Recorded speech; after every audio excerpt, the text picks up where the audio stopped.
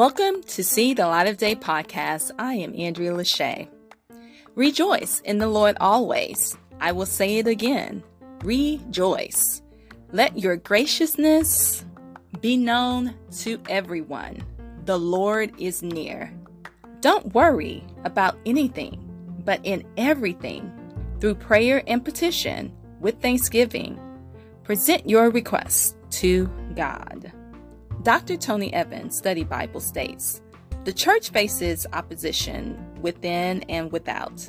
Yet, here is Paul writing a letter about joy and telling the Philippians to rejoice. From a human perspective, it doesn't make sense.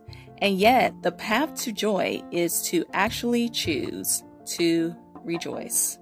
So Paul tells them to rejoice in the Lord always. Worldly happiness is not the same as godly happiness. Godly happiness is called joy. In the Bible, the word joy is a celebration term. Thus, Paul is calling for celebration. The difference between joy and secular happiness is that the latter depends on what happens. It is circumstantially driven. So, if things are going in an upward direction in life, you feel up. But if things are going down, you feel down. This keeps you on an emotional roller coaster. Biblical joy, by contrast, has to do with the stability and celebration on the inside, regardless of circumstances on the outside. We must choose to rejoice in order to experience the joy God promises us. In other words, don't spread unhappiness to others. Being gracious means we don't use our ministries to be vindictive or hateful when things aren't going well. Rather, we embrace a good attitude because we know the Lord is near.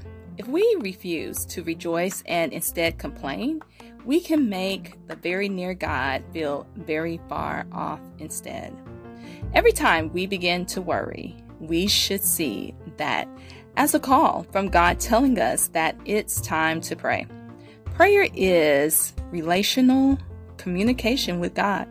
It seeks to draw resources from the invisible spiritual realm into visible physical reality. The sobering truth is that the more you worry, the less you pray. But the more you pray, the less you worry. This reminds me of when I was in the drill team when I was younger. And we would sing a song. If you read your Bible every day, you grow, grow, grow. If you don't read your Bible every day, you shrink, shrink, shrink. So, when you don't pray, you worry, worry, worry. And if you do pray, you worry less because you establish a relationship with God and confidence in knowing that God will take care of you. While reading this passage, it reminds me of Israel Houghton's song, Rejoice in the Lord always. And again I say, rejoice. Happiness depends on what's happening, and joy is what God left for us to have. It was interesting because the Breakfast Club was talking about this last week, how some people get more mad if you have joy than if you have a lot of money. Some people want to see you suffer, or some people want to see you upset, and they might ask you, why you smile all the time? Or why you always happy? Or why you have so much joy all the time? Those are usually the haters because they're upset because they don't have that much joy in their lives. And you have to stay away from those type of people. People that want you to have a bad day because they having a bad day. Whatever you're going through, I know sometimes it's like, whatever, this is not a joyous situation. But in all situation, try somehow, some way, I know, to see the bright side of it. And again, I say, rejoice. This is See the Light of Day podcast. I'm Andrea Lachey. Remember to love God, love yourself, and love others. Peace and love.